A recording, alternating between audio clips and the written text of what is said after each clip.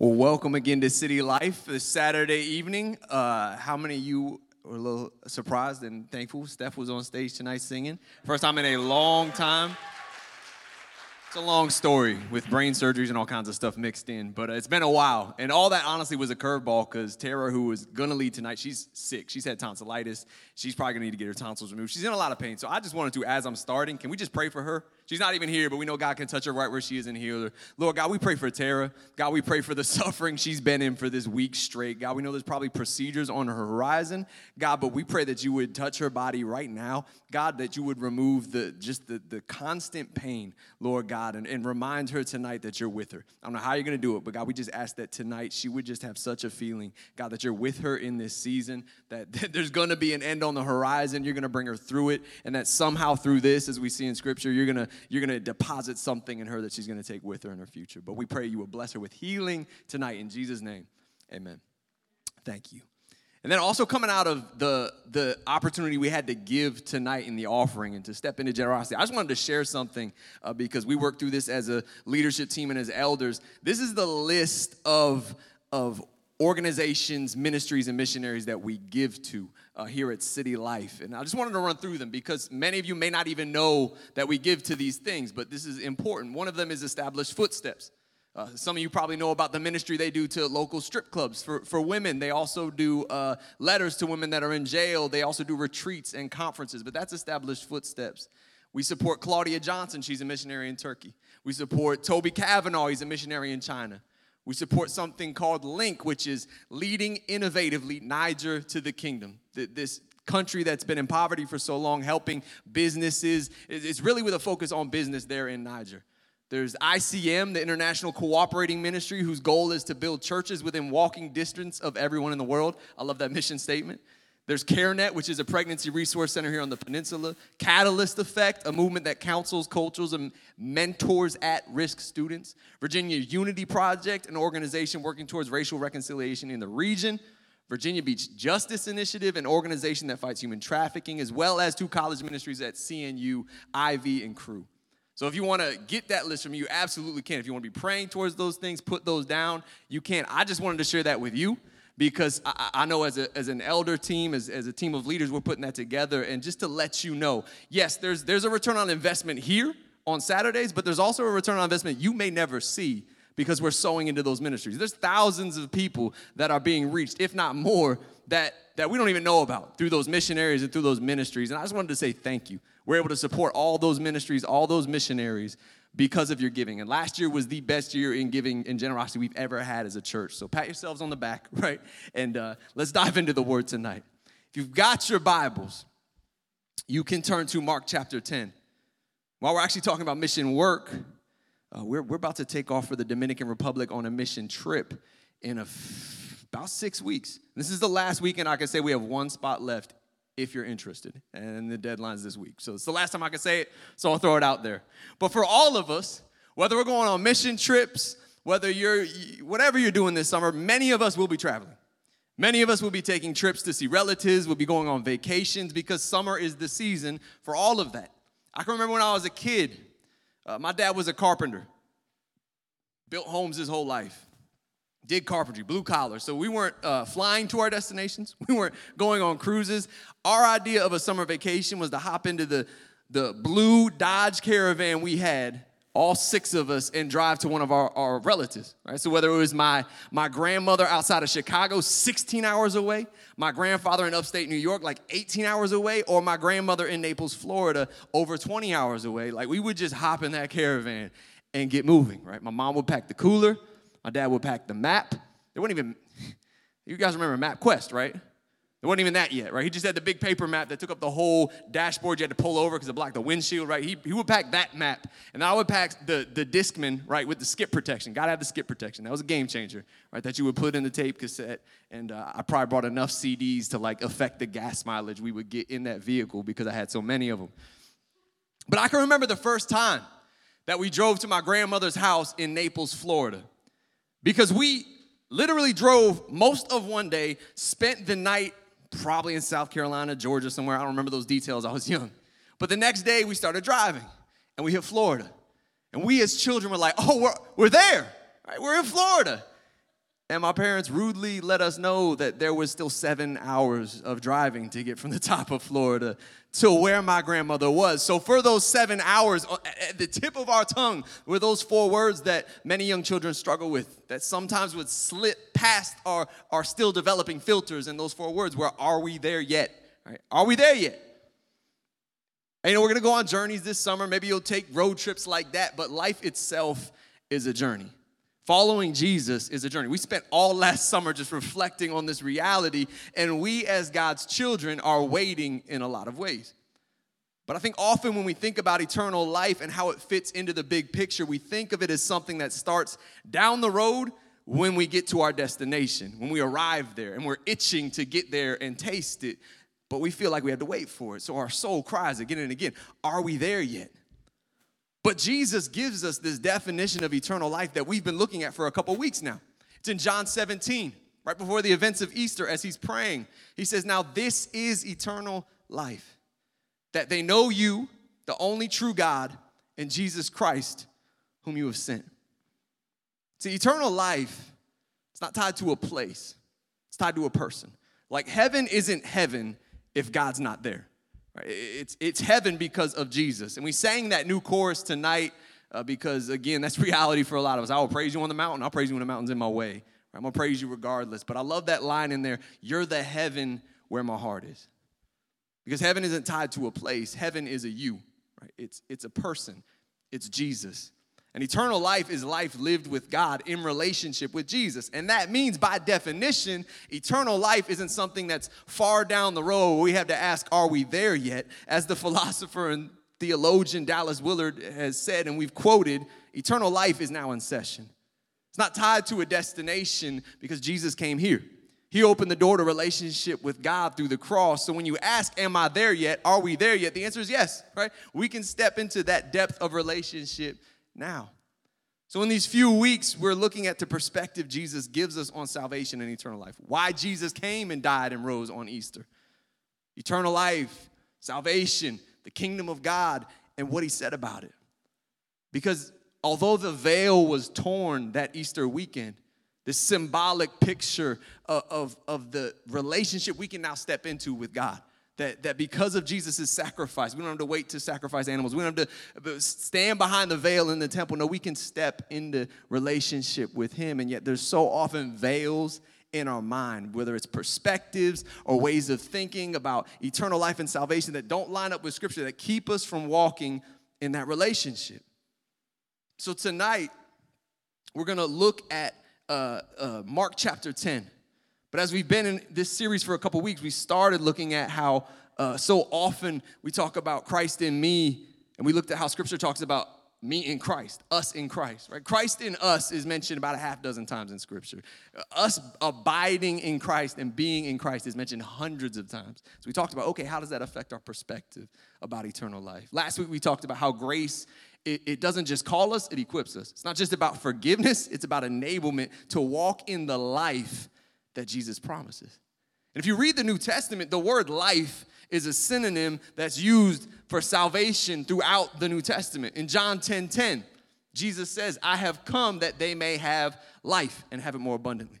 In 1 John 5:12, it says, whoever has the Son has life.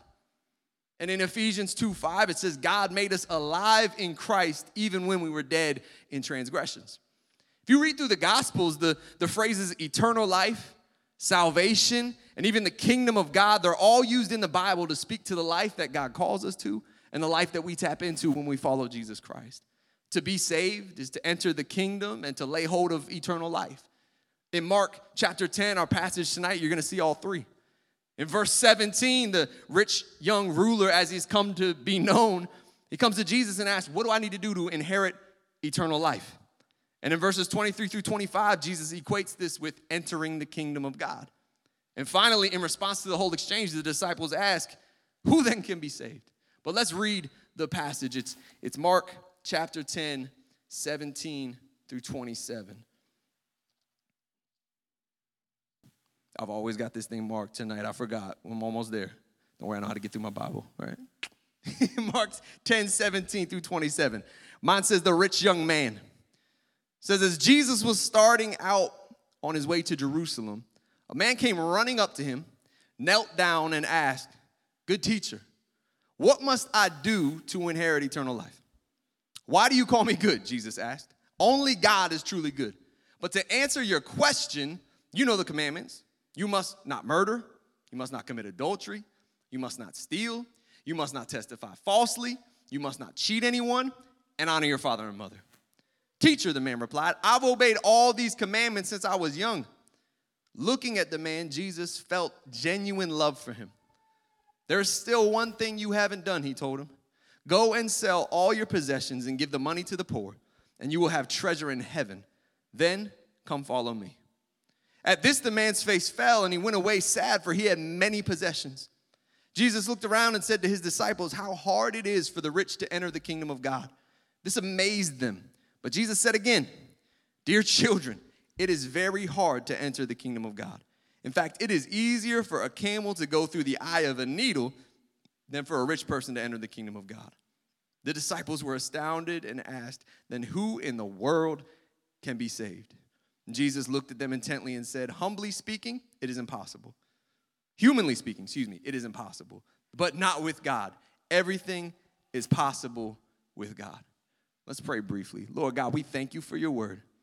And Holy Spirit, we ask that you would use it tonight to teach us about you, your heart, and what you desire from us, and help us to walk in those desires you have for us more closely and follow Jesus more closely when we leave this place tonight. We ask it in Jesus' name. Amen. So, I don't eat a lot of cereal. That's a weird admission, right, coming out of that. But I'm not a big cereal guy. So when Steph will buy cereal or there'll be cereal in the pantry, it just kind of sits there and wastes away. And I don't really know why. I don't know when that happened. But it's probably related to the fact, like when I was a kid, a lot of those boxes would have prizes in them. Or because of proof of purchases on the side, I could mail in for prizes. And as a kid, I would eat through some terrible cereals just to get a great prize. Like if I knew there was a prize, I'd be like, "Yeah, Mom, get that one," even though I know I don't even like it, and she was going to make me eat it because we spent money on it, right? What did you need for the prize, though? You needed that proof of purchase, a little barcode. You cut it out, you mail it in, and you could get some amazing prizes, right? Hot Wheels were everywhere. You could get like decoder rings, honeycomb license plates for your bike, right? Like license plate holders for your bike, Batman piggy bank, all these things I had as a kid because of proofs of purchases. And it wasn't just cereals. Teenage Mutant Ninja Turtles had pizza points, which was just a proof of purchase. But the G.I. Joes had flag points, right? Transformers had robot points. Pepsi had Pepsi points. All these just creative spins on using your proof of purchase. But to redeem the prizes, and again, some of these prizes were really cool, you had to mail in these little pieces of cardboard as proof of purchase, that you bought the product and now you can have the prize. You know, spiritually, in a way, we all want proof of purchase. Proof that my balance before God is good, because the wages of sin is death, but the gift of God is eternal life. So I want to know that I have what I need for the prize of eternal life, hopefully before I pass and I'm standing before God. Because nobody wants to get to heaven and hear, "Well, we don't have record of that payment." Right? You want proof of purchase. You want the receipts. And we call this in the church, not proof of purchase, but the assurance of salvation. Right? How can I know beyond a doubt that I'm saved? And this is the question that the rich young ruler wanted answered, as many still do today. And so he comes before Jesus, right? And he runs up and he kneels before him, as it says, and he says, "Good teacher." Right? So you're like, all right, he's off to a good start, right? He's before Jesus, he's kneeling, he says, "Good teacher." But in that culture, when you flattered someone, it was an expectation that they would flatter you back. Right? So he was expecting Jesus to say to him, "Well, hello, good, honorable sir." Right? So for him, it might not even be so much what he thought of Jesus, but that's what he expected in return from Jesus. But Jesus skips custom and cuts right to the heart of the matter with his reply. There's nobody good but God. A little plot twist for the man that came before him. And why would Jesus do this? Well, because as we see in this passage, this man appears to have considered himself good, right? After all, he obeyed the commandments. His heart in this moment most likely was, let me make sure I'm good enough. Maybe there's some fine print I'm missing here or there that he could spell out for me, but I just want to make sure I'm good, right? That I'm good to get into heaven, that I've qualified for eternal life. You know, in the NFL, before the Super Bowl, every player involved has to go before the media and answer questions. Otherwise, they'll get fined. So a few years ago, Marshawn Lynch was a running back for one of those Super Bowl teams. He's kind of eccentric, very introverted, really doesn't like the media, but he showed up so he wouldn't get fined. And he would say repeatedly after questions, "I'm just here so I won't get fined. I'm just here so I won't get fined." He made that phrase famous. And essentially the rich young ruler in this instance would say, "I'm just here so I won't go to hell," right? "I'm just here so I won't go to hell." He wanted assurance of his salvation. And what's notable is Jesus didn't say, "Well, here's a prayer to pray, and then you can go about your business." He doesn't give him a checklist of things to do or a checklist of things to believe. It seems like he comes out of left field and says, "Take money out of the center of your life and put me at the center." Now, why would he give the rich young ruler this test? Well, the rich young ruler's question essentially to Jesus is, have I crossed the boundary? Have I crossed the line? Have I done what I needed to do to have eternal life and step into heaven when I die? And Jesus instead asks him a question: am I at the center? You know, last week when we talked about grace and salvation, we talked briefly about this idea of bounded sets and centered sets. A bounded set, right, has a boundary you step over. It's a mathematical term, but it's also psychological. It's this boundary you step over, this momentary transaction in a bounded set. But a centered set is where you never stop working toward the center. If Jesus is at the center, you always work towards him. And repeatedly in the Gospels, when people would come to Jesus with this question of, okay, who is in and who is out? Jesus repeatedly would return to the focus to, okay, what's at the center? His formula for salvation and walking in eternal life, for the most part, was a centered set. And you know, for this man, what was at the center was money and wealth, but it could be a multitude of things for a multitude of people. What we could have at the center of our life that displaces God could be good things, people, our own families, our own kids, right? Our image, our platform, social media, our work, our career, or materialism, as we see with the rich young man. These are all things that can sit at the center of our life where Jesus should be, where God should be. And what's at the center of your life was a crucial question when it came to this rich young ruler and his wealth, because I was reading just this week in Psalm 62, verse 10. Psalm 62, verse 10, David says, "And if your wealth increases, don't make it the center of your life." How closely that parallels this rich young ruler. And as Jesus begins his reply, as we see, he lists 5 commandments. He says, to answer your question, you know the commandments. You must not commit adultery. You must not murder. You must not steal. You must not testify falsely. Honor your father and mother. He speaks to the 5 that pertain to our neighbor and loving our neighbor, and not the ones that directly relate to loving God. See, a good person could do all of the things Jesus just listed and still live separate from God now and into eternity. And this man replies, all these I have kept. So he's thinking in his head, if this is the minimum requirement for salvation, I'm good, right? I've done it. There's my assurance. And I love what it says next in Scripture. It says that Jesus looked at him and that Jesus felt genuine love for him. Because what Jesus is about to say and do is about to challenge him on a profound level, on a heart level. And I love that Mark prefaces that moment with the loving gaze that Jesus had for him.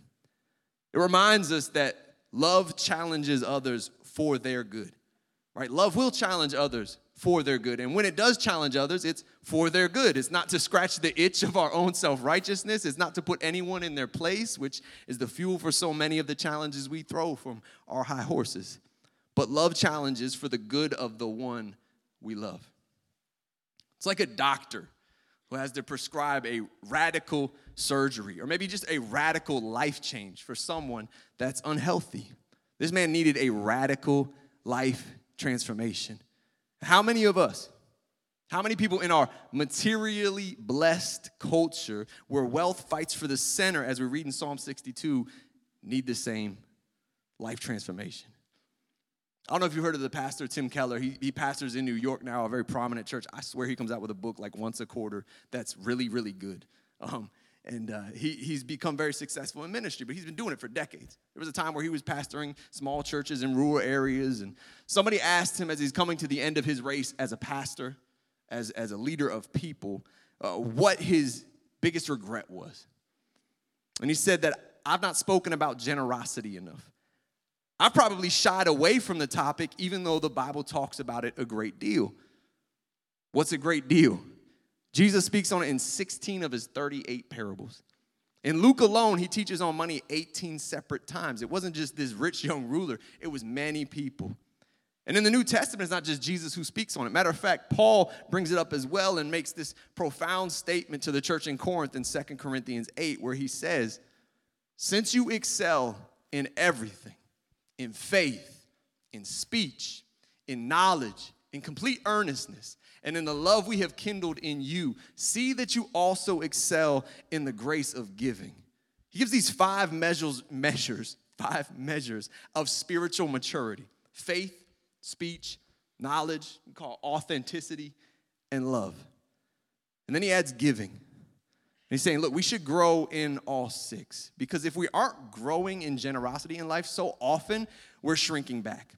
Jesus talks about money again and again, and in the parable of the four soils, he talks about the deceitfulness of wealth.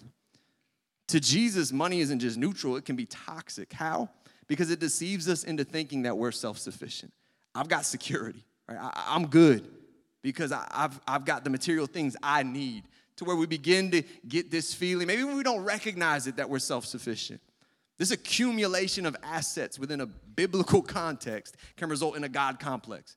In Hosea 13 in the Old Testament, when Hosea is prophesying to the Israelites, he says in verse 6, when they had found pasture, they became satisfied. They were satisfied and their hearts became proud, right? They felt self-sufficient. Therefore, they forgot about me. But over the course of our lives, we find out what the Israelites did, that our self-sufficiency is insufficient. It's why this man, like so many across history, seemingly had everything, even obeyed, but still lacked. Because Jesus alone is self-sufficient. But the man wanted something to do so that he could find sufficiency. So Jesus complies with the request and gives him a little test.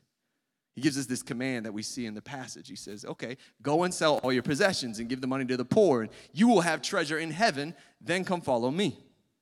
At this, the man's face fell, and he went away sad, for he had many possessions. So Jesus looked around and said to his disciples, it becomes a teaching moment, how hard it is for the rich to enter the kingdom of God, and this amazed them. But Jesus said again, when Jesus says something twice, you better listen. Dear children, it is very hard to enter the kingdom of God. In fact, it is easier for a camel, one of the biggest mammals in that region at that time, to go through the eye of a needle than for a rich person to enter the kingdom of God. And in all this, Jesus exposes the true issue in this moment, a reluctance to give all of himself to God and place God at the center of his life. He wanted to know what is this? What's the minimum requirement for me to gain entrance into heaven? But God doesn't give tickets to heaven. He gives himself. Right? We aren't called to purchase tickets to heaven. We're called to give all of ourselves in relationship with God. We want something transactional. We want a proof of purchase. God wants relationship. He's relational. Again, the rich young ruler's question is, have I crossed the line? Have I crossed the boundary? But Jesus' chief concern is, am I at the center? You want assurance of salvation? What's your relationship with Jesus look like? Where's he at in your life? For so many, salvation and saving faith has become transactional, about the minimum cost, what we need to believe or act so that God can let you into heaven when you die. This minimal requirement for entry, this minimal ticket cost. But let me tell you, try this with your spouse. Try this with your loved one. What's the minimum amount of dating we can do to keep the flame alive, right? What's the lowest level of commitment that we can walk in here, right? What's the minimum exclusivity in terms of how I can interact with other people of the opposite sex, right? Where's the line I can cross where I'm good and the lines where I can toe the line but I can't cross them and I'm still good? Right? These are the questions I walk through couples with during premarital counseling. No, I don't. That would be terrible, right? Because we know that minimum devotion, right? Trying to check a box and do no more, that's the end of relationships.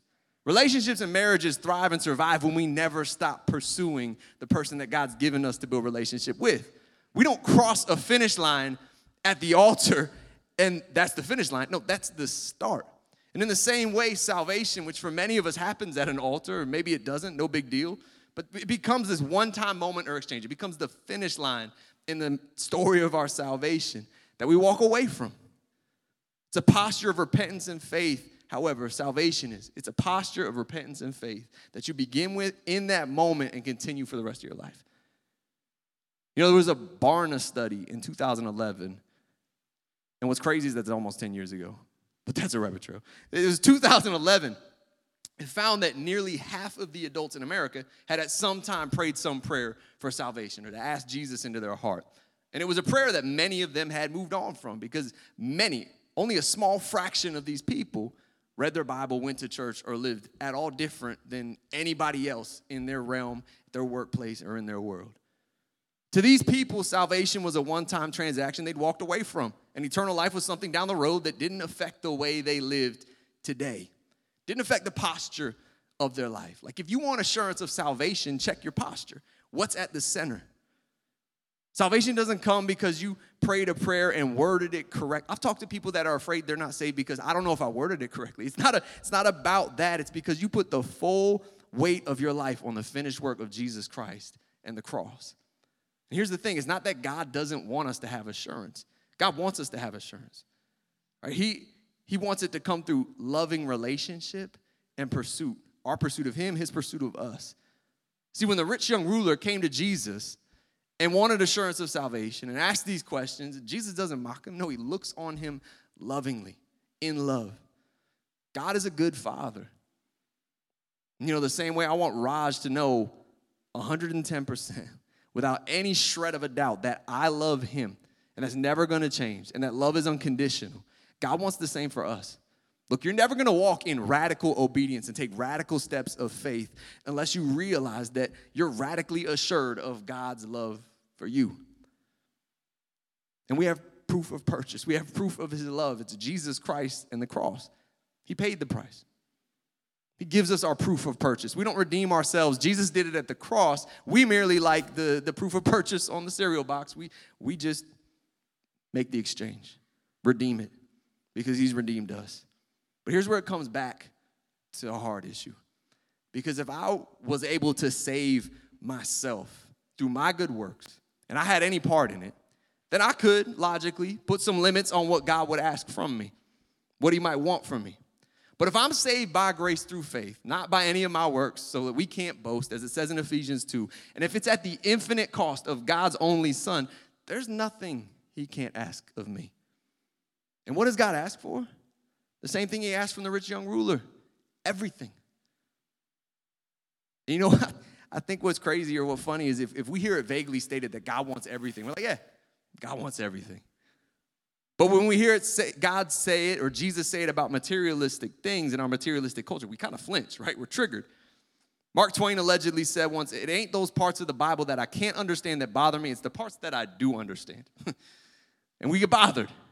So we respond in two ways to this passage. One, we try to deflect the demand, right? We shrink the camel. We think, I'm not really rich like those people, right? If I'm a mammal, I'm probably like a house cat. I'm not rich like that. I'm not that big of a deal. I'm no camel. We think of rich people as the people that are on the Forbes list annually. But I've shared some of these stats before, but they're worth re-examining in light of this. Like around Christmas, those car commercials for like Mercedes and Lexus, and spouses are just buying each other like a new Mercedes for Christmas. You're like, man, must be nice, right? I'll just walk out my driveway. There's a brand new Lexus with a big old red bow on it. I don't know where they get the red bows, but like that must be nice to live that kind of lifestyle, right? You know, only 8% of the world has a car, one car. How many of us have two, three? You don't raise your hand, right? But 92% of the world will look at you driving like a 92 Honda Accord and think, man, it must be nice. For most of the people in the world, we're the people in the commercial, right? We are that rich person. A couple other stats. 1 billion people in the world don't have access to clean water.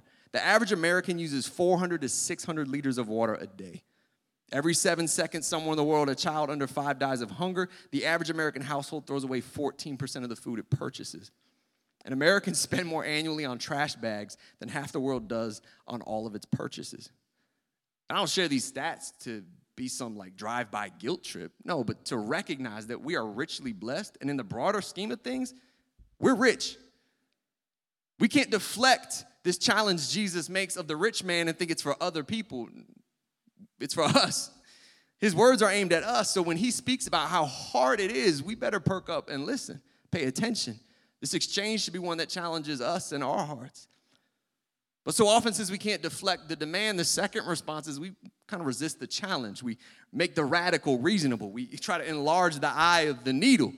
I mean, let's be serious. We might not admit it, but if we were here for this exchange, how many of us would have been standing there thinking, well, he did the reasonable thing walking away, because what Jesus was asking was pretty unreasonable. But you know, the rich young ruler, and so often we focus on the cost, what he would lose, what investors would call the actual cost, an expenditure. It's easy to recognize, it's easy to account for. Jesus tells his followers, anybody that's going to follow him, he says, hey, count the cost first. He even says, don't begin the journey until you've counted the cost. And he's laying out the cost for the rich young ruler. The rich young ruler counts the actual cost. It's the easy calculation. But I'll tell you, he misses the other side of the coin. Because you know what faith does, and faith is called to do, is to count the opportunity cost, which by nature, the opportunity cost is unseen. It's potential. Faith sees the unseen. We're called to count the opportunity cost, which is often the hidden cost. In financial terms, it's the loss of potential gain, often due to inaction or the failure to invest. I had a friend in high school. I probably only saw his grandfather a couple times, but every time I saw him, he would tell me this story, because he apparently, when McDonald's first started, had the opportunity to, like, at its inception, apparently when it first went public, he had the opportunity to buy into McDonald's. Man, he did the math. He's like, I could put $20 down and been a millionaire. And he just talks. Every time I would see him, he would bring it up. Like, all right, buddy. All right, let me go play video games. Let me go shoot the basketball. All right, but he would always bring this up. You know, some of the worst financial decisions people make are simply failures to invest. This rich young ruler walks away downcast. It's as if he already was aware of the opportunity he'd passed on. And how long would he walk that way? Right? Especially once Jesus, this man, rose from the dead, thinking, man, I missed my opportunity. But you know what's great is the same thing Steph shared at the end of the worship set, that there's no expiration date on salvation. The same way there's an expiration date on our cereal, all these other foods. No, it's never too late. Hopefully that young ruler realized that the door to salvation is never locked on us. God is more like the father of the prodigal son, waiting on the porch for us to just poke our head over the horizon so he can run to us. Don't lock the door and go inside. No, that door is always open to us.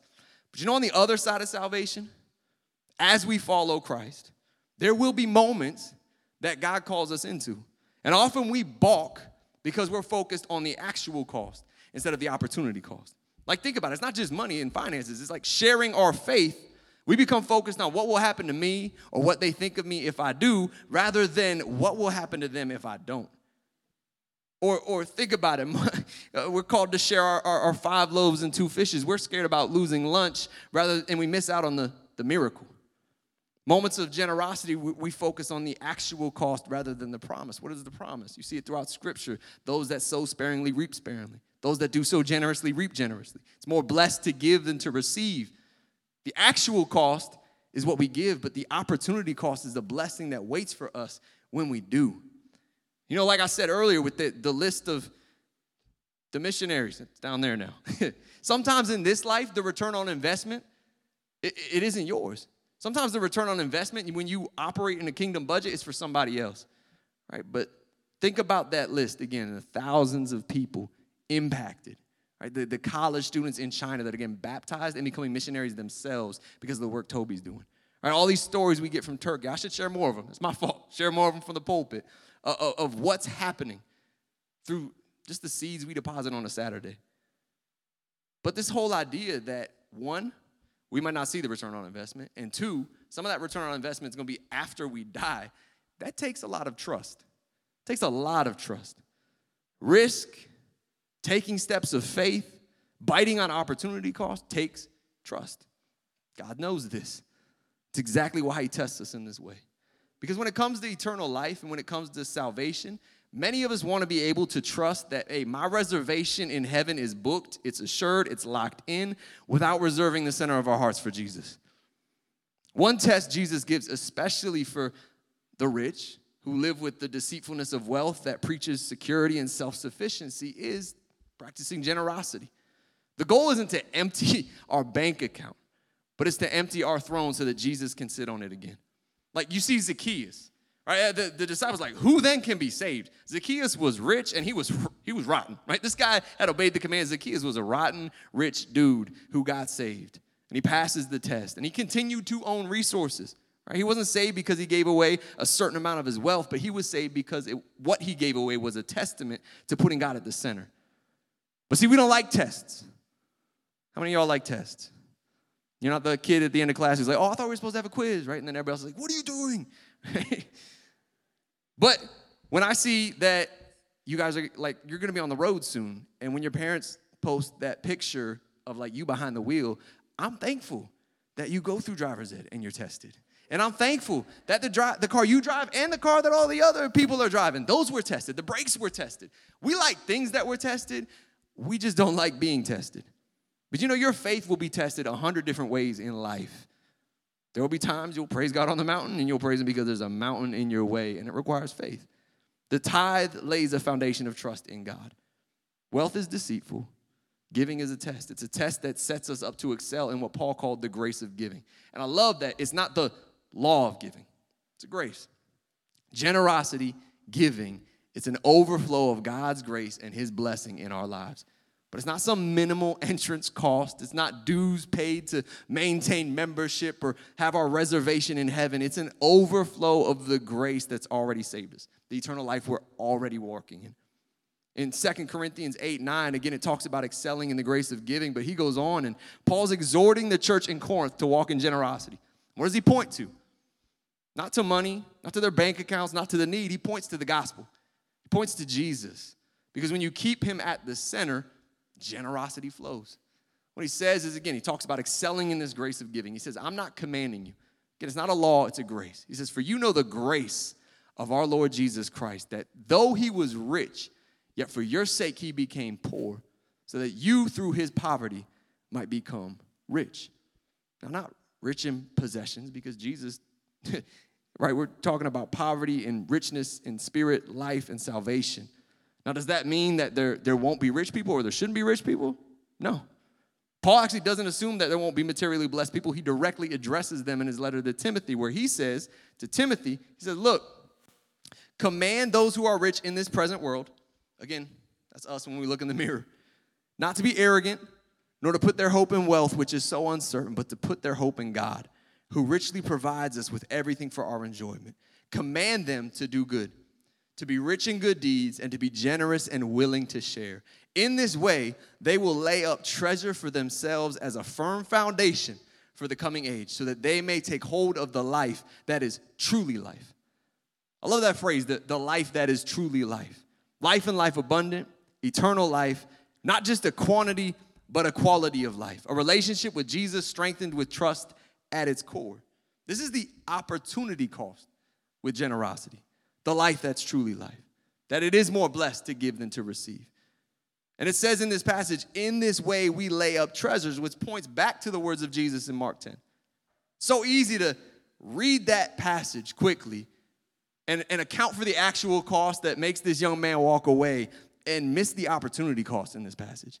Because when you truly count the cost in this passage, the actual cost of what he was losing and the opportunity cost of what was promised to him, in this life and in the next, you realize that Jesus' call wasn't just a call to sacrifice. Jesus' call was a call to satisfaction.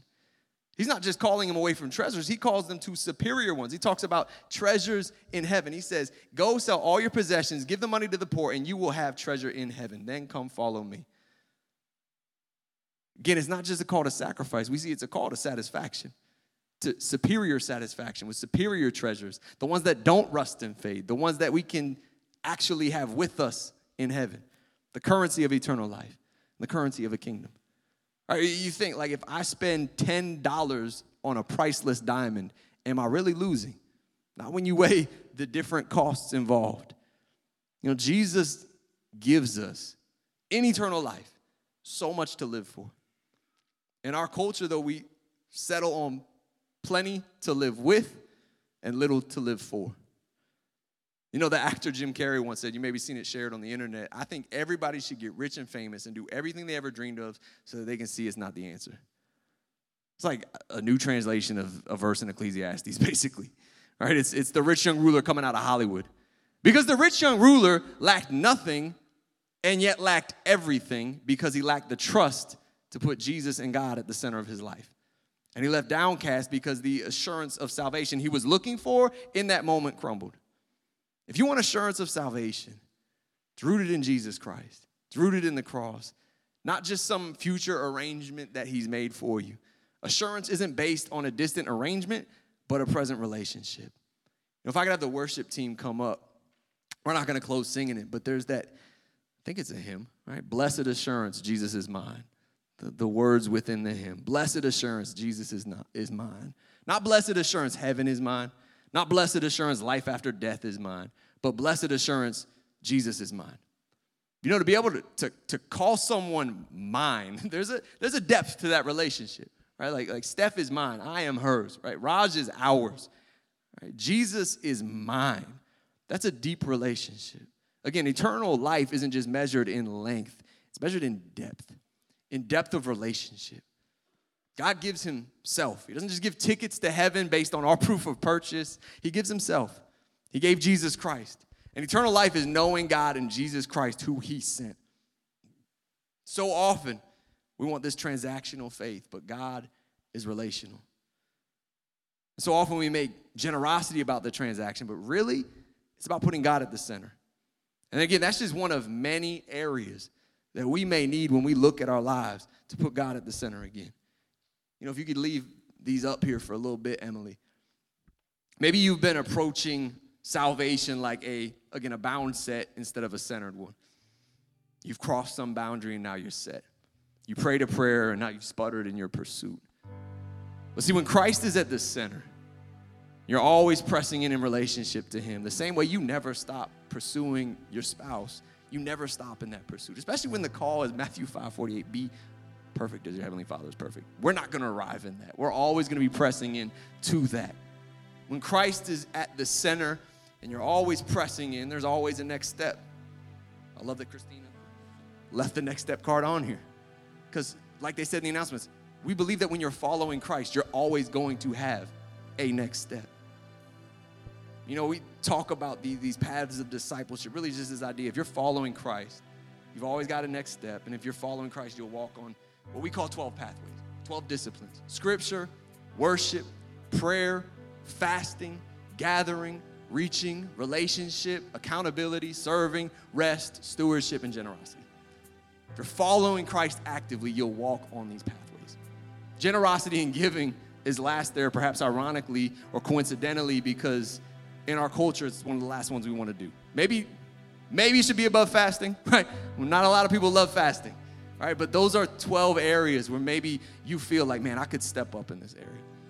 Maybe just focus on one. Right? If you think, oh, man, I need to do all 12, focus on one, 2. Maybe it's scripture. You can't even find your Bible, right? Luckily, you got the YouVersion out, but the Bible itself, can't find it. Prayer. Maybe it is fasting. Reaching is just evangelism. Maybe sharing your faith. Maybe it's accountability. The brokenness in your life you could step out of if you had people to rally with you. Maybe it is generosity. But again, really these things are about, hey, let's put Jesus at the center of our life and let's never stop pursuing him.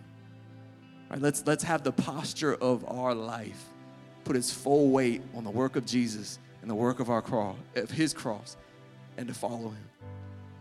So I'd ask you if you could stand, and as we go into worship, just ask yourself, what do I need to step forward in as I press toward God who's at the center? I love that the song we opened with talked about, you called my name and I ran out of that grave. You know, let's get to running after him again. Let's not think, oh, I've crossed the line and I'm just going to stand here till I see him one day. No, we're called to take next steps, pursue him and grow. So Holy Spirit, I pray that tonight you would show us, make it clear what you desire from us. And I pray that you would give us the courage, and I pray that we would stir up the courage to take those next steps. Jesus, that we would put you at the center and we would pursue you today, tomorrow, and always because we love you. We thank you and we praise you in Jesus' name. Let's sing.